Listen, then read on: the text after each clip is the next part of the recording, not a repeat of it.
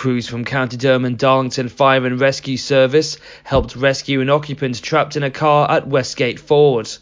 With the waters rising rapidly within the car, crews from Consett, Middleton and Teesdale and Bishop Auckland worked quickly to get on top of the car and gain contact with the casualty.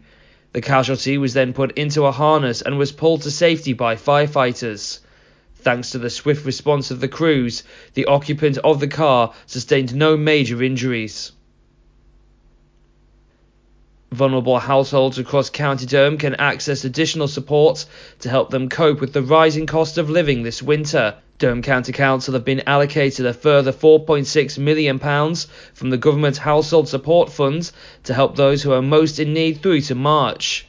The support will be given to those households which would otherwise struggle with energy, food and water bills, as well as other essential costs, with local authorities urged to especially consider how people can be supported with the cost of energy. In cases of genuine emergency, the funding can also be used to support housing costs where existing schemes do not meet this need.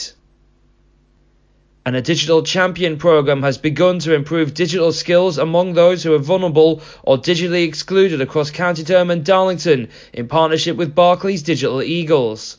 The initiative is designed to educate volunteers, employees and trusted members of the community to support the people around them to develop essential digital skills. The Durham Police and Crime Commissioner's Office have been working with Barclays Digital Eagles to develop a plan to support the community throughout County Durham and Darlington, specifically around staying safe online and protecting themselves from fraud and scams. Those are your local news headlines. I'm Q McCormick.